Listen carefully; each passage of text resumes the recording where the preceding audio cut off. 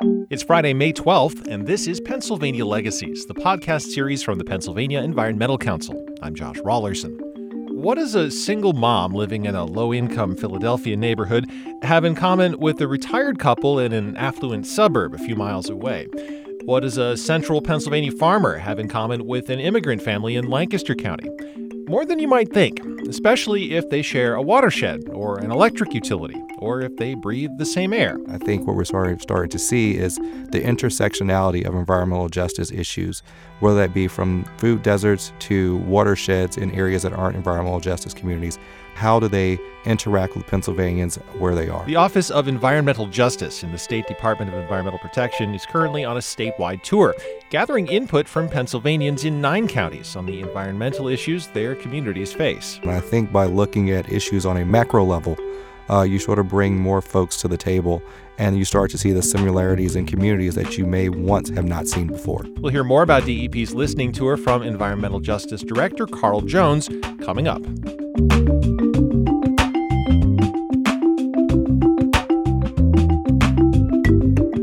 Funding for Pennsylvania's Growing Greener program is down nearly 75% over the last decade. That means far less money for parks and trails, fish hatcheries, farmland preservation, abandoned mine land reclamation, and scores of other local projects. Members of the Growing Greener Coalition, which includes PEC, are trying to change that. Supporters staged a rally Tuesday in Harrisburg calling on the General Assembly to revive Growing Greener with a new round of funding.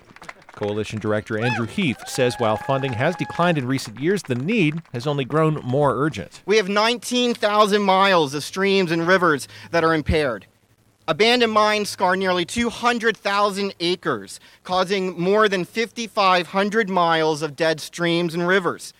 More than 1,800 family farms remain on a waiting list to be protected. And the majority of the state's 6,000 local parks and more than 11,000 miles of trails need significant upgrades. Delaware County Senator Tom Killian introduced legislation last year that would establish Growing Greener 3 and provide $315 million in annual investments. He's getting ready to reintroduce the measure in the Senate. The trails we have, the open space we have, has increased the quality of life. It's increased home values. Our children have a place to go and play. Our streams are cleaner. We can't stop now. We could get this done. We could get this done, and with your help, we will get this done. Let's pass Growing Greener 3. The 2016 bill attracted a dozen co-sponsors, including both Republicans and Democrats. Heath says a House version is forthcoming, also with bipartisan sponsorship. Growing Greener was created in 1999 with funding from landfill tipping fees. Pennsylvanians voted overwhelmingly in 2005 to supplement that initial funding with a $625 million bond. At the time, support was as high as 75% in southeastern Pennsylvania, where lawmakers from both parties have embraced the program. This is not a partisan issue. Protecting the environment should be a bipartisan issue. That's Republican Representative Gene DiGirolamo of Bucks County, echoing sentiments voiced earlier by Democratic Senator John Udicek of Luzerne County.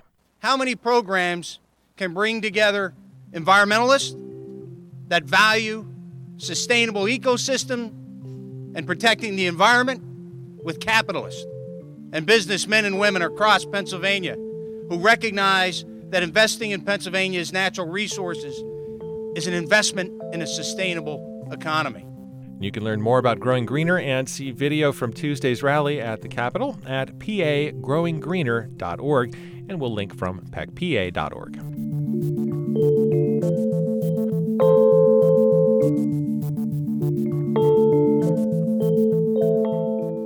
The Office of Environmental Justice within the Pennsylvania Department of Environmental Protection began in the mid-90s. That's when a group in Delaware County sued DEP over its permitting process for waste facilities. The plaintiffs argued DEP's process violated the 1964 Civil Rights Act because it disproportionately impacted African Americans in the predominantly black city of Chester.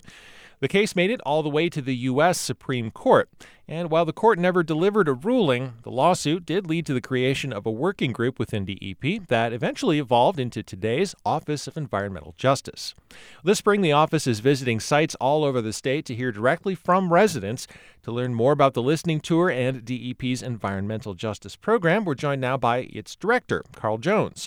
Sitting in, we also have Acting DEP Secretary Patrick McDonnell. Gentlemen, welcome. Thanks, Josh. Thank you for having us. To start with, can we kind of lay out the concept of environmental justice for those who aren't familiar with it? Where did this idea get started? And tell me more about its history in Pennsylvania.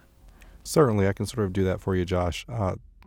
The concept of environmental justice really originated as an offshoot of the civil rights and environmental movements of the 60s and 70s. It sort of evolved in the early 1990s with the first environmental justice conference held in D.C., where they created 17 principles which sort of guide the concept that we currently define as environmental justice. Here in Pennsylvania, we've traditionally defined environmental justice using minority status and income status in order to help define those communities. From that definition, right now we have approximately 851 EJ communities in Pennsylvania. That sort of definition was derived from the internal working group that started in 1999 here in Pennsylvania, followed by a 2001 report that was issued to the department, which also created the Office of Environmental Advocate, now what we call the Office of Environmental Justice. And that was preceded in 2004 by the environmental justice policy that we currently have in place. As you know, Pennsylvania is a big state, distinct regions, different issues affecting each of those communities, and which I gather is one reason you're going on tour to get the broadest scope of input as you can on those issues. But what are those issues as they map out by region? What are different Pennsylvania communities dealing with? I think sort of, Josh, you hit the nail on the head. The reason we're doing these 9 sort of stops as many different locations in the Commonwealth as possible is because each sort of region has its own sort of character and issues that they're faced with, whether that be the urbanization of the southeastern portion of the state or the southwestern portion of the state, or the issues that may be faced in agrarian and rural communities, and how do we define environmental justice where our census tracts may not accurately reflect the issues that are affecting in those communities.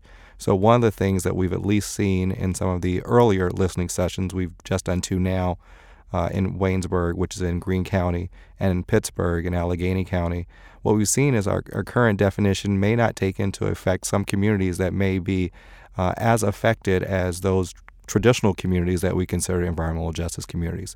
So those issues can range anywhere from creation of plants to the origination of coal-fired plants to the unconventional gas well drilling in the southwestern corner of the state. And what about, say the Philadelphia area? What are some of the important issues there? Obviously, you haven't gotten there yet on the tour, but what are you anticipating? I think some of the issues that we may be anticipating from the southeastern portion may have to deal with stormwater.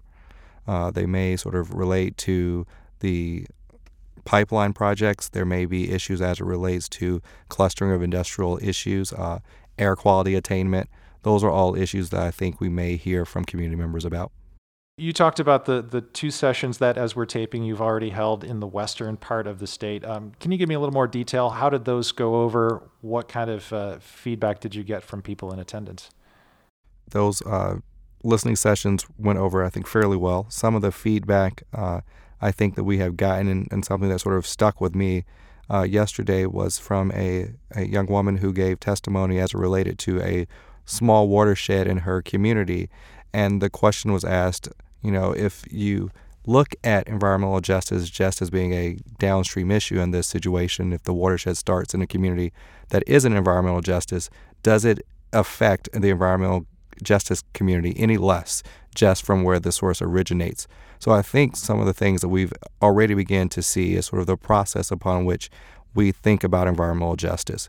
The department has traditionally looked at environmental justice as it related to permitting in a sort of myopic focus, and I think what we're starting to see is the intersectionality of environmental justice issues, whether that be from food deserts to watersheds in areas that aren't environmental justice communities, but how do they interact with Pennsylvanians where they are?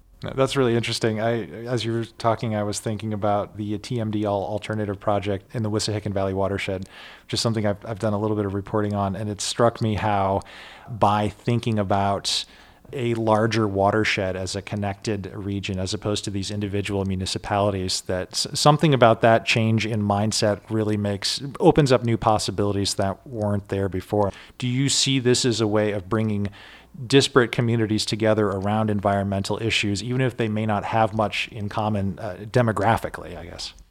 I think so. I think the concept of environmental justice is something that I think everyone can get behind, and that's really to make sure that all citizens of the Commonwealth have equal access and an equal seat at the table. And that's really what this sort of office is focused on. I think by looking at issues on a macro level, you sort of bring more folks to the table, and you start to see the similarities in communities that you may once have not seen before. And this is Pat. I'd also offer, I think we need to make better use of technology and different outlets to reach some of these communities. One of the reasons, as you stated, that we're even doing the listening tour as kind of the starting point for the effort is to meet people where they are, meet people where they live, and see what their experiences are. And one of the things we're hearing back is we need to figure out some more tools in the toolbox, even to reach them as we're doing everything from a permit decision to a grant offering to explaining what we're seeing in terms of inspections and violations within communities. So just the interaction and really getting the personal stories and being able to put a face on what the interactions are is a critical thing as well. And so what are you going to be doing with all of those personal stories and all the information you gather when you bring it back? How does this get synthesized, and what use does it get put to?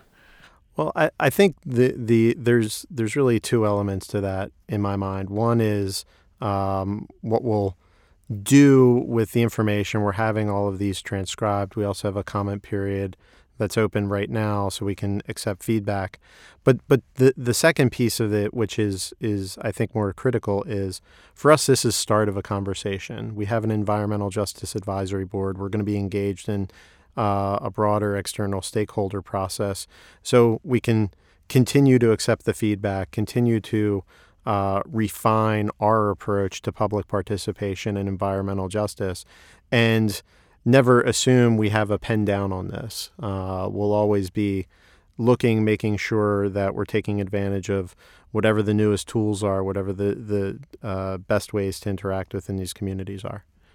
So you are taking the show on the road. You're going to be making stops all over the state. If people want to find out where's the best way to meet up with you in their area, where do they find that information?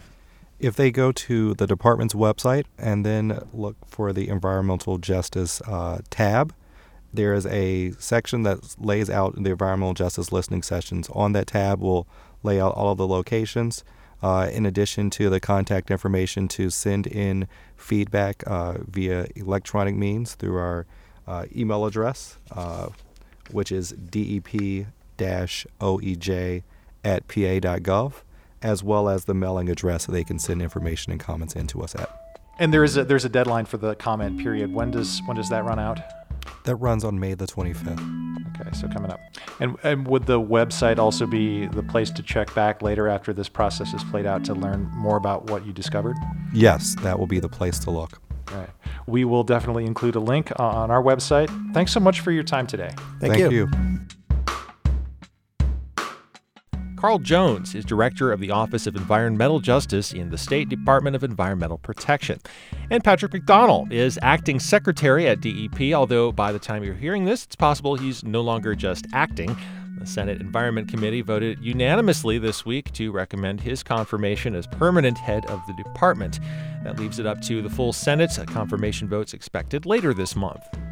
Our thanks to Mark Dubrovec and Commonwealth Media Services in Harrisburg for engineering help with this episode.